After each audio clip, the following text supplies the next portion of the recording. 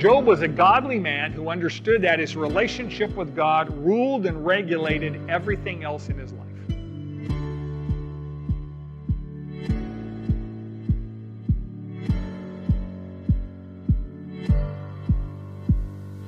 Welcome to the Manna Bible Lessons Podcast. Manna is a Bible study life group that meets at Valley Baptist Church in Bakersfield, California, every Sunday at 9:30 a.m.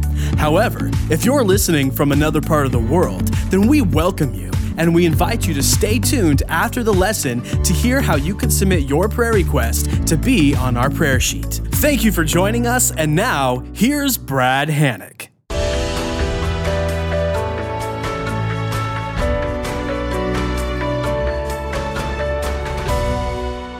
Fellow students, if you would open your Bibles, please, to the book of Job. The book of Job.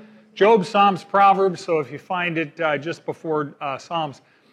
Job is probably the oldest book in Scripture. It's likely the very first written account of any human being's relationship with Yahweh, so it very much is unique.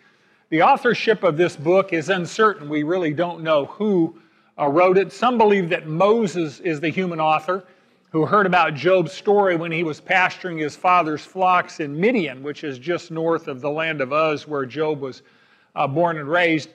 Some believe that Job himself was the author, given the large number of personal eyewitness references into this book. However, the argument against Job being the author is that Job obviously had no clue about the conversation between God and Satan, while the author of the book certainly did. But the real important thing is, regardless of human authorship, the reality is the Holy Spirit is the author of all of Scripture, including this book. Now, the word Job, the name Job, we're not sure what it means. Most people don't name their children Job, and when you find out what the name means, you definitely won't name your children Job. In Hebrew, it probably means the persecuted one. Now, you may want to rename yourself that after a while, since most of us feel persecuted at some point. Or the Arabic meaning may well mean the repentant one. So the etymology of the name Job is uncertain, but probably one of those two. You'll probably notice when you look at the book superficially, there's 42 chapters. The first chapter or two are prologue. The last chapter is epilogue. The purpose of a prologue is to tell you what's going to happen in the action. And the purpose of an epilogue is to tell you what took place and what happens next when the drama is over. The bulk of the book is poetry. This is an epic poem like the Iliad by Homer, things of that nature. And the lessons in this book are many and profound, and we're going to be, Lord willing, going over them in the next several months. Now, if we are to understand Job and his experience, we have to understand the times in which he lived. This book is remarkable in the sense that it has multiple references to the creation, to the flood of Noah, as well as to the events following the scattering of the nations at the Tower of Babel, and also the division of the Pangaea supercontinent during the days of Peleg. The Australian astronomer and Bible author Barry Setterfield postulates the following time frame in his article, Creation and Catastrophe Chronology. So if you're interested just in looking at a little research, it's called Creation and Catastrophe Chronology by Barry Setterfield. Barry Setterfield and Trevor Norman back in 1987 shook the physics world to the core when they postulated that the speed of light was in fact slowing down and had been for generations, actually since the moment of creation, which is absolutely earth-shattering from a physics standpoint. So we're going to be looking at the chronology of Scripture and how Job fits into that. Remember that chronology, looking back, is compiled by a host of factors, and it's best an estimate. Plus or minus any given number of years. Anyway, Barry Setterfield postulates that the flood of Noah took place around 3537 BC, so about 3,500 years before Christ. Scripture seems clearly to indicate that two generations after the flood, about 250 to 270 years later, humanity began to construct the Tower of Babel. And of course, remember at that time, God introduced multiple languages and scattered the people who were building that tower. And that likely occurred between 3,300 and 3,200 before Christ. Scripture also seems clear to indicate that 5 generations after the flood, around 300 years later, after the Tower of Babel, a continental division occurred around 3000 BC in the days of Peleg. I'm going to go into all of these in a little bit detail.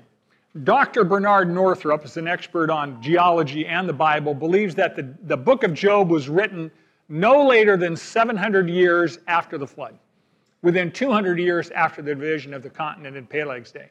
So I want to take a look at the biblical support for this timeline, because we generally, every sermon I've heard about Job and virtually every commentary I've read, simply assumes that Job lived around the time of Abraham, and they assume that and move on. And of course, my argument is that's absolutely not the case. He's probably 500 years prior to that, and that has everything to do with his experience during this book, which has everything to do with the lessons that we are to learn from that. So if we go back a little bit and look at flood chronology, this is going to be Genesis 5, 6, 7, 8, 9, 10 is where the bulk of this, if you want to do your own homework. Noah's son Shem was born 97 years before the flood. Noah's son Shem had 5 sons, the youngest of which was named Aram, like the Aram sandwich. That's why he named him Aram. Aram is likely the progenitor of the Aramean nation. Now, when you look at Kings and Chronicles, you're always hearing about the kingdom of Aram. That's the kingdom of Syria. That's another name for it, just to the northeast of Israel. And this is likely their progenitor. Aram had 4 sons. The first son of Aram's son was named, surprise, surprise, Uz. Uz was the grandson of Shem, and it is thought that the land of Uz was named after this man's family. If you read Genesis 10, the first 5 verses, it seems to indicate clearly that the Tower of Babel was built somewhere after the second generation had been born to Japheth, which is Shem's brother. So Genesis 10 says, Japheth followed Gomer, that's his son, who fathered Ashkenaz. And following that, the text says in Genesis 10:5, a very interesting phrase, from these, the grandsons, the peoples of the coastlands of the nations were separated into their lands, everyone according to his language, according to their families, into their nations. This is clearly referring to the Tower of Babel incident. So the interesting question is, if the Tower of Babel took place 2 generations after the flood, how long was a generation in those days? And of course, the classic answer is it depends on what translation you use. The final compilation of the Old Testament in Hebrew. The Old Testament ultimately was compiled by scribes under Ezra and Nehemiah. And that took place around 440 to 425 BC. So you say, well, when did the Old Testament actually get compiled as the Old Testament? After the prophecies of Malachi occurred, the scribes of Ezra and Nehemiah compiled that. About 275 BC, 150 years later, Ptolemy of Egypt commissioned a translation of that Hebrew text into Greek, 275 BC. We call that the Septuagint for 70 because there were 72 Jewish scholars, 6 from each tribe, translated that Hebrew scripture that was compiled by Ezra and Nehemiah into common or Koine Greek. And that was the case because there's this character called Alexander the Great who took over the world and Hellenized the entire world. So at this time, almost no Jew spoke Hebrew. They spoke Aramaic or they spoke Greek. So the only time they spoke Hebrew was in temple ceremonies. It's kind of like your Catholic friends. The only Latin they know is the Latin that they spoke in the Mass. When they come out the church door, they don't speak Latin, they speak English or whatever the common language of the tongue is. So this translation was made because most Greeks didn't speak Hebrew. They either spoke Aramaic or Greek, and those were the languages of the era when Jesus was born 275 years later. They spoke Aramaic or Greek. They didn't speak Hebrew. So this Greek translation, this Septuagint translation, lists the generations in Genesis 5 and 11 as being about 135 years long per generation. That means you had your first child about 135 years old. Well, if you lived to 400 to 500 years, that was probably pretty understandable. You know, it's like having children today at 20 and dying at 80. You had children the first quarter of your life. However, in 100 AD, Rabbi Akiba organized the Council of Yamnia. It's a very important council by the Jewish nation, and they had a problem. In 70 AD, the temple was destroyed by Titus Vespasian and 2 or 3 Roman legions. Jesus had prophesied that the temple would be destroyed in the Olivet Discourse in Matthew 24:25. If you were a Jew and you had no temple and no altar, you had a real problem. How do you worship God without the sacrificial system that was ordained by Moses? So the Council of Yamnia got together and decided to figure out how to figure this out.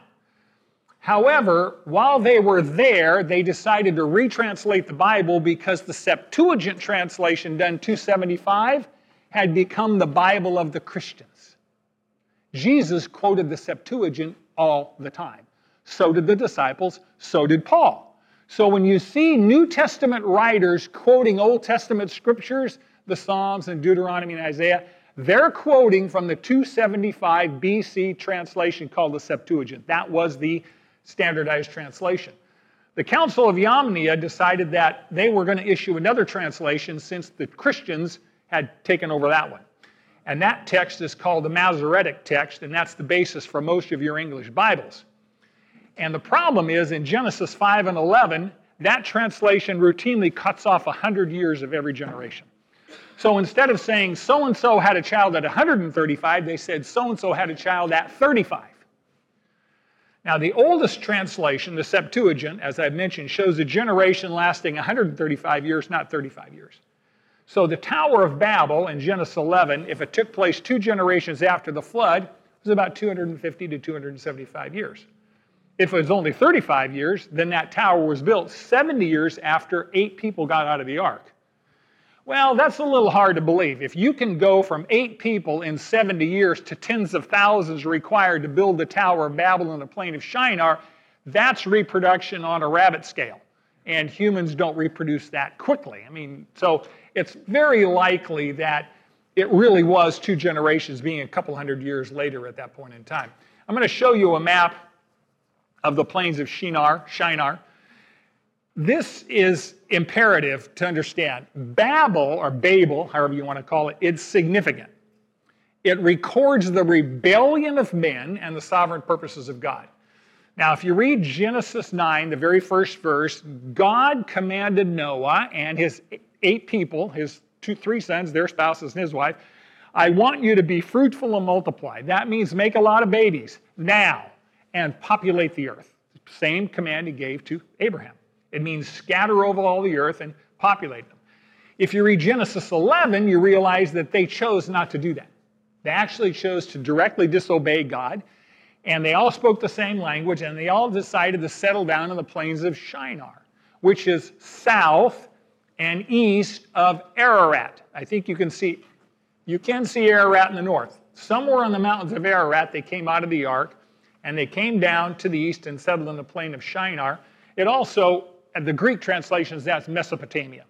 And it literally means between the rivers. So between the Tigris and the Euphrates rivers is this beautiful plain. At that point in time was well watered and very good for agriculture. And they decided at that point in time they were going to build a tower at that point in time. Today, this location's in modern day Iraq. It's thought that the plain of Shinar might have been 50 miles south of modern day Babylon, or Baghdad rather, modern day Baghdad. So in direct disobedience to God, Noah's descendants build a tower and likely an astronomical observatory on top of that tower. The whole point was to facilitate the worship of their idols through astrological study of the zodiac, which are star formations, right? It's not astronomy, it's astrology. Very, very different scenario. So they had an astrological study on top of this tower, and they wanted to get an observatory up there so they could better see the star formations in direct disobedience to God. Now, the word Babel means gate of God. Bab, gate, El, God. Gate of God. They were trying to obviously worship themselves and rebel against the Lord. Our English word Babel, B-A-B-B-L-E, it means confusing or incomprehensible speech. So obviously that word, and it says that the Lord confused their speech. The real issue that was going on in Genesis 11, the Tower of Babel, is real simple. Satan is busy organizing another revolt against God. He's already done 2 or 3. This was just another one at that point, and God decided, I'm going to scatter these people around the world. So the authorship of multiple languages, 6,000 plus of them, came at the Tower of Babel. And when God scattered the languages, everyone who spoke the same language separated into their own language group because they couldn't understand anybody else. And then they began to migrate around the world as exactly God commanded them to do. So he divided the people into various people groups, not just to scatter them, but for a very significant spiritual reason. He scattered them around the world so Satan would be unable to organize them in another worldwide unified revolt. That was the main purpose. Now we know that modern technology is going to enable Satan to organize another worldwide revolt after the millennial kingdom. We know that that's going to happen. Revelation tells us that. God's point was to divide the people so we could win them back one people group at a time. And that's why we send missionaries, what? To various people groups. This is the reason we do language translation. Wycliffe Bible Translator does fabulous work. So God can win people back one group at a time. And just to make sure they stayed separated, God split the one supercontinent into the 7 continents we have today. Scripture refers to this event almost in passing. Genesis 10:25 says, 2 sons were born to Eber. The one was named Peleg, for in his days the earth was divided. Now the name Peleg means to divide by water.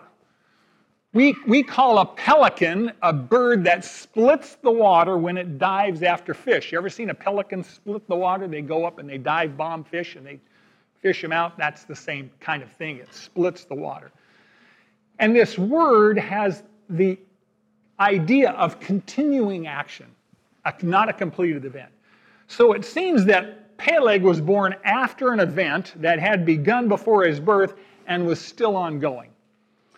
Many scientists believe that at one time the earth contained only one supercontinent, and they even have a name for it. They call it Pangaea, which means all the earth. And the Bible gives us support to that because God said in Genesis 1:9 as part of his creation mandate, let the waters below the heavens be gathered into what?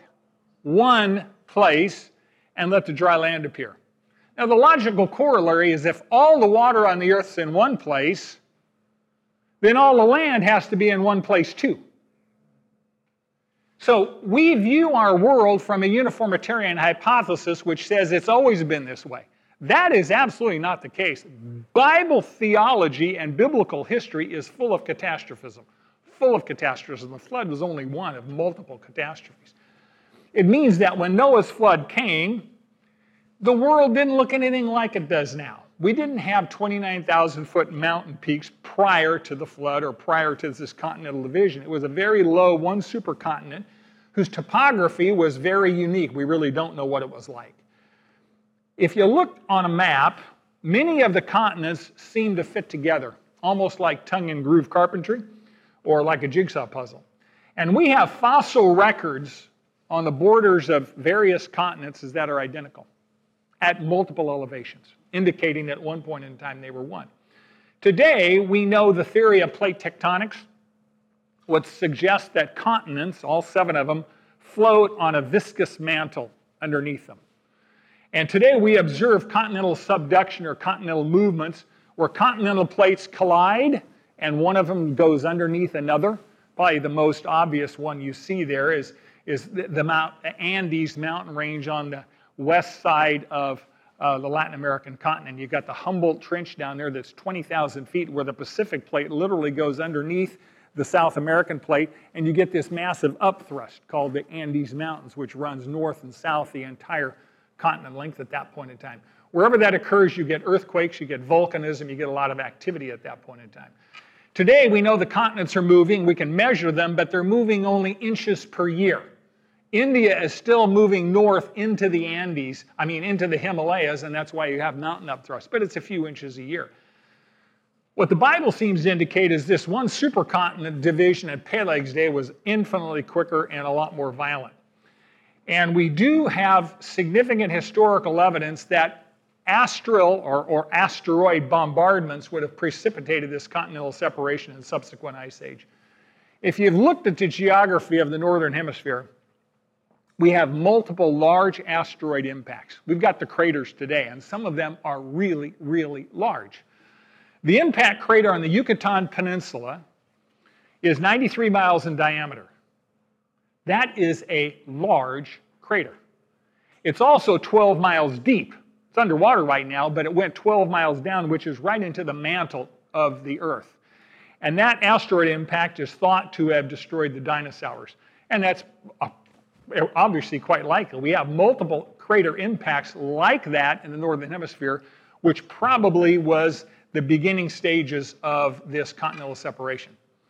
So if the days of Peleg occurred 5 generations after the flood, you've got Shem, Arphaxad, Canaan, Shelah, Eber, and Peleg. You can check it out in Luke 3, the genealogy of Christ. Eber is the root word from which we get the word Hebrew. Abraham was a Hebrew, but Eber was his progenitor generations and generations back. Now, Eber had 2 sons, Peleg, who was born during this continental separation, and a fellow named Joktan, Joktan. Now, Peleg's brother Joktan was a busy guy because he had 13 sons, which means he probably had 13 daughters, right? About 50-50. The youngest of the sons was named Jobab, Jobab. And the name Job is highly likely to be a contraction of Jobab because it works in multiple languages. So given the fact that Peleg was named some years after the Continental Divide, it's likely that his nephew Jobab was born within a couple of centuries at the outside after this Continental Division began. So Job lived in the land of Uz. And the land of Uz is usually associated with the land of Edom, southeast of the Dead Sea. Matter of fact, Jeremiah quotes that, and actually is a proof text for us, Lamentations 4:21, says, "Rejoice and be glad, O daughter of Eden, who dwells in the land of Uz." So at this point in time, the nation of Edom dwelled in what was, in prior history, the land of Uz. Job's ancestors had probably migrated there from the plain of Shinar after the languages were disrupted. We're going to show you a map of this area. It would mean that the descendants of Uz probably migrated southwest from the plain of Shinar at the Tower of Babel. And the land of Uz is obviously east of Egypt. It's on the northwestern part of the Arabian Peninsula, near the shores of the Gulf of Aqaba. So you've got the Red Sea as one of tongue of water. You can't see that. Yep, you can. The Gulf of Aqaba is the main one, and then the Red Sea goes up one of those 2 tongues at that point in time. So the land of Uz is probably right on the Gulf of Aqaba, and that is where the nation of Edom was for a number of years. If you look at that now, it is desert. The Arabian Peninsula is dry like the Mojave. However, during Abraham's time, this was some of the richest farmland on the planet. Abraham was born about 2305 BC, about 2 to 3 centuries after Job's time, and the Earth's geography and climate had stabilized. And Genesis 13 records that Abraham and his nephew Lot were herdsmen. And their flocks grew so large that they had to separate. They didn't have enough arable land for them to be together. So Abraham said to Lot, pick whatever ground you want. Lot, being all too human, says in Genesis 13:10, Job raised his eyes and saw all the vicinity of the Jordan, that it was well watered everywhere. This was before the Lord destroyed Sodom and Gomorrah, like the garden of the Lord, Eden, like the land of Egypt as you go towards Zoar. So this area in Abraham's time was some of the most fertile territory around. Job's time was about 2800 to 2600, about 300 years earlier. It was being under massive rifting by shifting continents. The African rift runs right underneath the Red Sea. It begins north of Israel and travels south through Israel under the Red Sea all the way to Mozambique, 4,000 miles to the south. If you've ever been in Israel and you've been to the Sea of Galilee and you follow the Jordan River all the way down to the Dead Sea, that's all part of this giant rift. And a rift is where you have 2 continents that are moving sideways and splitting. So the African continent, the Namibia plate is the main continent. You've got Somali plate is the eastern continent. So that rift runs 4,000 miles and it goes right through the land of Israel between Israel and Jordan. And that's where Job was, a little bit south of that. When you read the book of Job, the references to cataclysmic physical events are everywhere. Now, there are those that would argue that Job's words are merely poetic expressions of physical events that represent spiritual truth, and there's probably some truth to that. But it's difficult to imagine Job being able to describe some of these events in detail if he hadn't actually seen them or experienced them. So Job's born in Uz, and this continental separation has been going on for probably a century or two. So we also had historical reports. But I want to give you some examples of Job's commentary in this book, and the language is catastrophic. Job 9:5. It is God who removes the mountains, they know not how, when he overturns them in his anger, who shakes the earth out of its place and its pillars tremble, who commands the sun not to shine and sets a seal on the stars. If you take these words at face value, it sounds like very powerful, very persistent earthquakes, strong enough to move mountains or to bring mountains down. It describes periods of time where the sun and stars can't be seen, which would indicate the atmosphere is so filled with volcanic ash and smoke that it obscures your view. The pillars of the earth, interesting, Job didn't know this, but underneath every one of our main continents is a very large granite mass, obviously quite large, called a craton, C-R-A-T-O-N, or a shield. They go down 10 to 20 miles underneath the crust, and they can be viewed as supportive pillars. If the continents are moving 10 to 20 miles down, believe me, things are shaken on the surface. Job obviously experienced this. Job 6:15. Job is having conversations with his three, quote, friends, and he says, "My brothers have acted deceitfully, like a wadi, like the torrents of wadis which vanish, which are turbid because of ice, and into which the snow melts. When they become waterless, they are silent. When it is hot, they vanish from their place. The paths of the course wide along, they go into nothing and perish." Well, if you look at today's climate, you would obviously say, there's no such thing as ice in the Middle East. It is desert. That's correct. It tells you that climate change is not unique to this era. As a matter of fact, the climate change that went back on there would be orders of magnitude beyond what we can imagine. This kind of, when you ask yourself, what kind of weather would cause streams in the Middle East, number one, to clog up with ice, and then to thaw and disappear in the heat of summer? You would think there would be a massive amount of snow and ice, and followed by a rapid melt because of heat. One of the most interesting theories as a result of the asteroid bombardment that occurred is that the Earth tilted during this period of time from 23.5 to 28 degrees, which means the North Pole never was straight. It's 23.5 degrees now, but it went to 28 degrees, which means the exposure to the sun is massively different at that point in time, and you would have certainly climate extremes and the ability to have an ice age. As a matter of fact, we know that there was an ice age. The issue Christians struggle with is, when did it occur? And our argument is Job lived during part of the ice age. The ice covered most of the northern hemisphere, all of Europe, and even descended into parts of the Middle East. Job comments on this in Job 38:29. He says, "From whose womb has come the ice? And the frost of heaven, who has given it birth?" He says, "Water becomes hard like stone, and the surface of the deep is imprisoned." This sounds like ice formations so deep on the surface of the sea that the waves can't even move. Have you ever seen anything with the Antarctic in the wintertime? The advance of the sea ice, well, you stop all wave action when that occurs. He says the surface of the ocean is imprisoned with ice. This is not a normal climate variation. This is obviously pretty dramatic. Job 12:15. "Behold, he restrains the waters, and they dry up, and he sends them out again, and they inundate the earth." You know what that sounds like to me?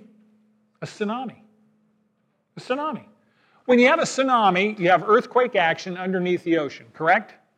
Earthquake action on the surface or the subsurface of the sea moves a lot of water around. We had that in 2011 in Japan, and it was pretty disastrous. And the first part, there's a tsunami, is when the waves retreat, when the waters retreat. if you're on the shoreline, just saying, if you're ever on the shoreline enjoying a good day and the waters start to retreat, that would be a good sign to get to high ground because you can't swim that well. You can't tread water that long. You've all seen obviously the horrific visions or images of the Indonesian tsunamis at that point in time, because when those water come back, they pile up on the shore and you can get wave 40, 50, 60 feet high and they go inland.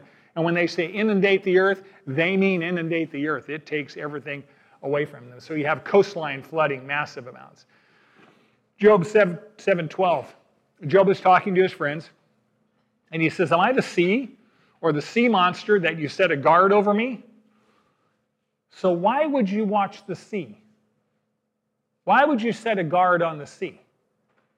It must have been that tsunamis were reasonably frequent, and you needed to be there on high ground to give people warning because another one's coming in, another one's coming in, another one's coming in. You get a couple centuries of continental divisions. Tsunamis are a pretty regular occurrence because the continents are literally moving and pushing water in front of them. So you got a lot of sea force splitting. You got a lot of undersea earthquakes. You move a lot of water around. Job 14:18. But the falling mountains crumble away and the rock moves from its place. Water wears away stones. Its torrents wash away the dust of the earth. So you destroy man's hope. There is nothing in his tent. There is nothing there dwells nothing in his tent, nothing of his. Brimstone is scattered on his habitation. So you got falling mountains, moving rocks, means earthquakes. You got torrents of water that wash away stones. Obviously, we're talking flooding of some kind here, making agricultural impossible. Brimstone in Scripture almost always refers to volcanic action. So you got tephra, falling ash, pyroclastic flows, burning rocks, and he says, as a result of this, possessions are few and people are poor. Now, I don't know if you've ever read Scripture with an eye to science, but we obviously have asteroid strikes on the planet, and they could obviously and did generate massive earthquakes, volcanism, mountain upthrusting, dust clouds, as well as tsunamis. The major issue Christians have with science is not that it occurred. Our argument is time frame. If you look at traditional dating mechanisms, they say it took 14.8 billion years for the planet to form, or 4 billion years. Human life took all these decades or millions of years, billions of years to generate. I'll talk about Barry Setterfield's speed of light hypothesis later. But it's clear when you read this that humans cohabited with dinosaurs.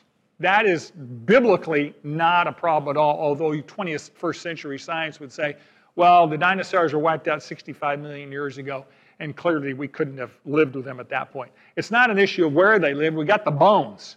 We're talking about was it contemporaneous with human existence on the planet. Scripture clearly says so. So you've got a lot of steam and ash from volcanism. You've got a lot of debris filling the atmosphere. You've got a lot of reflected sunlight back into space. You've got a lot of moisture. You've got cold temperatures. What are you going to get? You're going to get an ice age. We know we have an ice age. We've got the striations and we've got obviously the global debris and rocks at the top of mountains that demonstrate that at that point in time. So what's the consequence of all this to human life on the planet at this point? Job 30, verse 1. He has a commentary with his friends, and he describes life that is almost incomprehensible. He says, but now, those who are younger than I mock me, whose fathers I refuse to put with the dogs of my flock. Indeed, what good was their strength of their hands to me? Vigor had perished from them. From poverty and famine they are gaunt. They who gnaw at the dry ground by night in waste and desolation, who plucked saltweed by the bushes, and whose food is the root of the broom shrub. They are driven from the community. They shout against them as against a thief. So they live on the slopes of ravines, in holes in the ground, and among the rocks. Among the bushes they cry out, under the weeds they are gathered together. Job seems to be describing a time, could have been his father's generation, where people were gaunt and weak from famine. They were poverty-stricken. They were malnourished. We've got skeletal remains in caves People actually did live in caves during this period of time, and skull features that resemble what we would call Neanderthal in appearance, rickets and skeletal deformation because of lack of adequate diet. You don't get enough vitamin D, you're going to have rickets. The harsh weather prevented agriculture, and so they were gathering and scavenging whatever they could get from shrubs and bushes, and they were eating roots and weeds and everything else. There wasn't enough food for them to even stay in a community. I think Job is probably describing a generation before him. Social life had broken down. They were living out in the open, on mountainsides, ravines, and the rocks, in caves, wherever they could find shelter. And they had gone backwards from metal use, which Tubal-Cain used 10 generations after Adam, and they were now using stones. They were gathering food because they couldn't grow it. And apparently the climate got better during Job's time, because when you read about Job, he's a pretty wealthy guy. He's got a lot of herds, which requires fertile ground. Remember also, Job was south of probably where most of the ice was in Europe at that point in time, so he was closer to the equator. So there's an extreme amount of geographical unrest at this point in time. So I did all this because I want you to understand Job's frame of reference, where he's coming from based on his physical geography. Now I want to look at his spiritual geography. What kind of person was Job? We have a fourfold description of his character in Job 1:1. There was a man in the land of Uz whose name was Job. And that man was blameless, upright, fearing God, and turning away from evil. Here's first principle. Job was a godly man who understood that his relationship with God ruled and regulated everything else in his life. Job was a godly man who understood that his relationship with God ruled and regulated everything else in his life. And he uses the word blameless. Job was blameless. It doesn't mean sinless. All have sinned. Sinless is a vertical assessment, your relationship with God. Blameless is a horizontal assessment, your relationship with people. There was no moral standard that people could legitimately charge Job with breaking. Right? His reputation was impeccable on a horizontal level because he lived an impeccable life. Blameless has the connotation of complete. Scripture often uses the word perfect. You'll be perfect and complete, James does. He's talking about mature, complete, well-balanced, etc. So Job was complete in his obedience to God. He was complete in his devotion to God. And his external life demonstrated that he valued God more than anything else. Second to Scripture, upright, means to stand up straight without ducking and hiding. Upright is a posture of openness. Upright is a posture of transparency. We call righteous people what? Straight shooters. They shoot straight and they hit what they aim at. They are transparent and trustworthy. What do we call wicked people? Crooked. We call them crooks because they're twisted sisters, right? They don't line up with God's straight edge of moral righteousness. They deviate from it. They pervert it, which is another word for twisted. Job was upright. He lived his life in alignment with God's standards. We're called to do the same.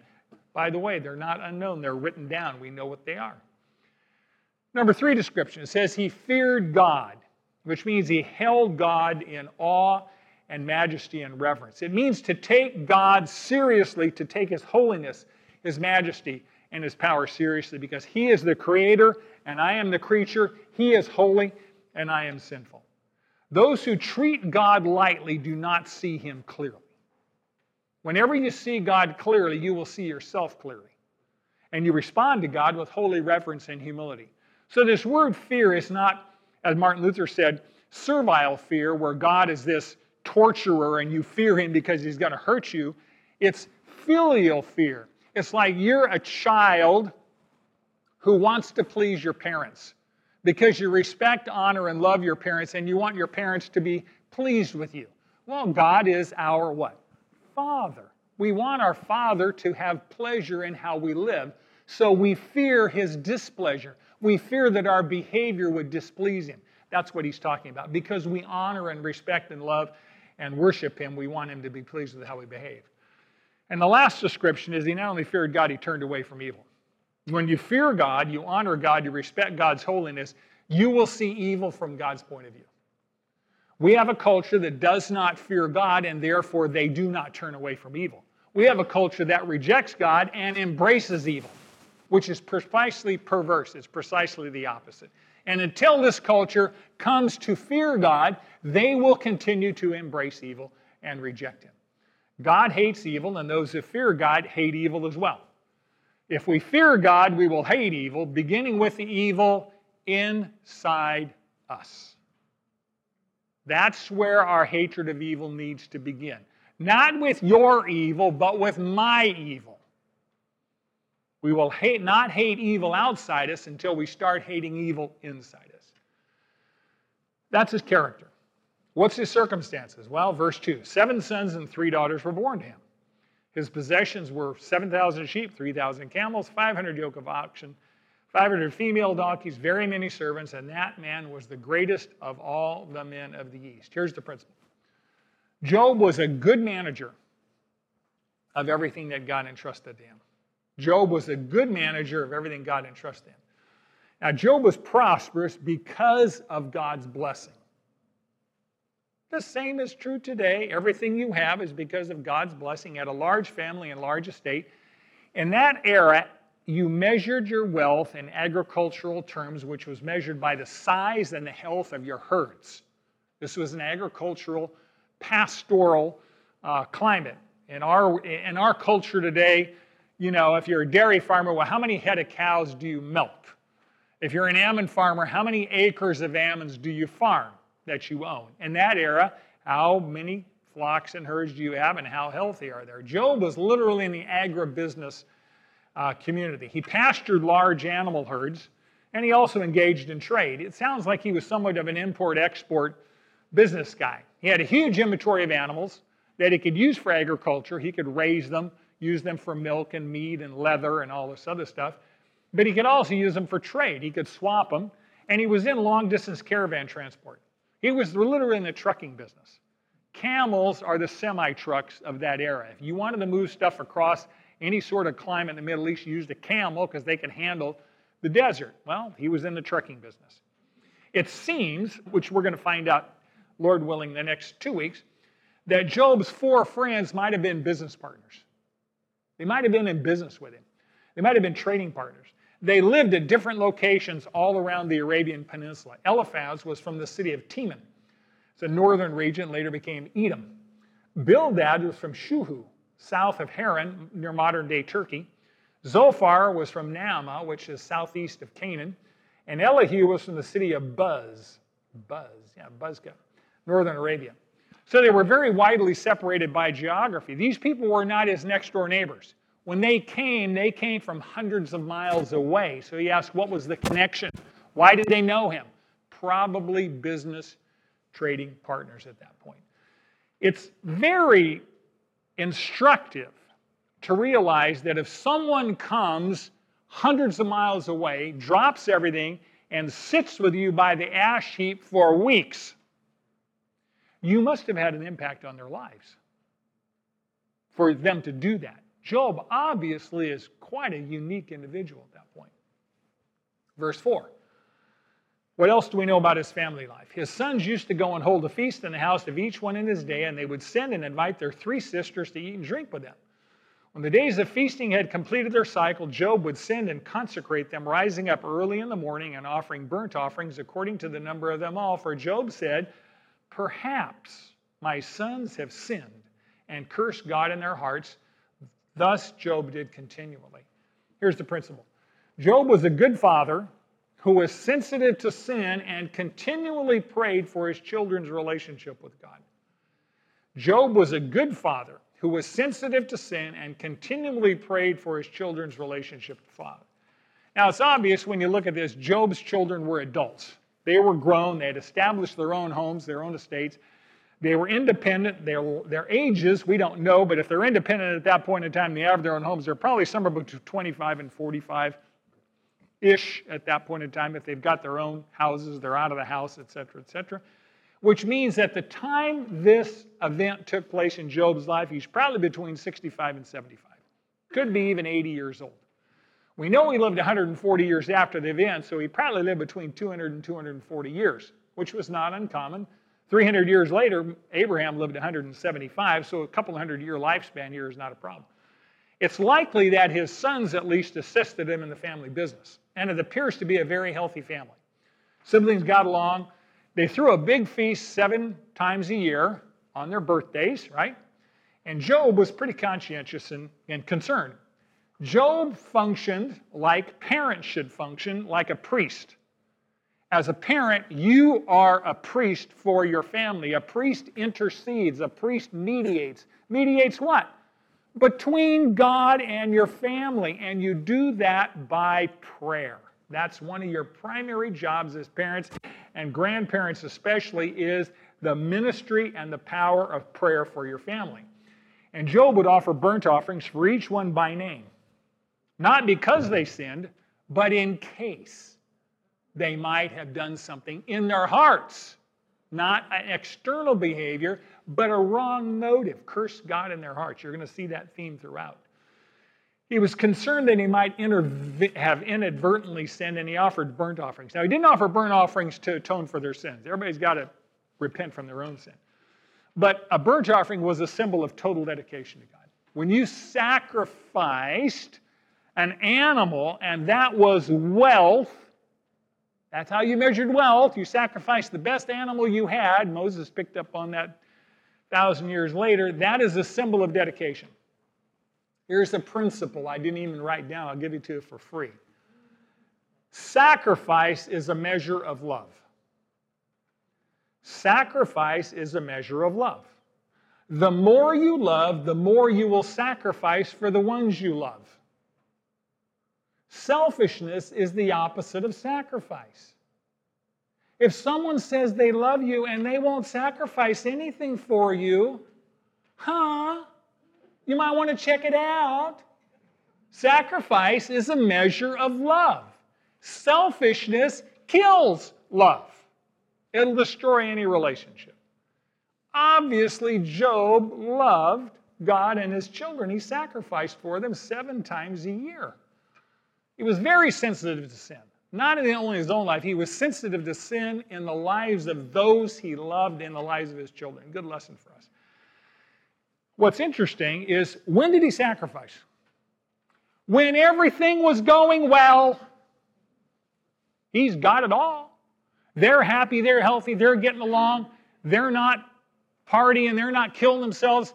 Everything is well, prosperous. It couldn't be better, and he still is on his face because he understands that everything comes from God. The most important thing you can do for your loved ones is pray for them. Beat on heaven's door. Don't ever stop praying for those you love. The Holy Spirit can go places you can't go. The Holy Spirit can speak to the hearts of your children and grandchildren and spouses and nephews and nieces and aunts and uncles and friends and family and colleagues. He can get in their heart and you can't. But you can facilitate that by praying. So this week we've looked at Job's times, his world, his geography, what was going on in life, where he is in the biblical chronology, his position, his possessions, his family, his spiritual life. Next week, Lord willing, we're going to look at what can't be seen. We're going to look at the invisible, behind the scenes, what's going on in heaven. This is one of the few passages in Scripture that gives us a behind the calendar or behind the stage look, if you will, pulls the curtain back. We want to find out what's happening there in the spiritual dimension that influences our physical dimension. Okay, let's review, and then Tom, you can come up and do prayer and praise. Point 1. Job was a godly man who understood that his relationship with God ruled and regulated everything else in his life. If there is things in your life that are ruling and regulating your life other than your relationship with God, you have an idol. Number 2. Job was a good manager of everything God entrusted to him. I promise you, Job was a good manager with a smaller amount before God entrusted him with a larger amount. And number 3, Job was a good father who was sensitive to sin and who prayed continually for his children's relationship with God. By the way, I have to say this. I am so proud of you. There are many of you that are grandparents, and I know you're on your face before God on a regular basis for your grandkids. And I want to give you kudos for that, and I want to encourage you That is so powerful. Don't stop, please, please, please. Okay, well, we've covered a lot of territory today. Thank you much. Love you all. Now that you know, do. Manna meets at Valley Baptist Church at 4800 Fruitvale Avenue in Bakersfield, California, every Sunday at 9:30 a.m. in the choir room. We would love for you to join us. Here at Manna, we believe in doing life together. So if you're in need of prayer, submit your request to mannabiblepodcast@gmail.com, and our class will be happy to pray for you. Thank you for joining us today, and now that you know, do.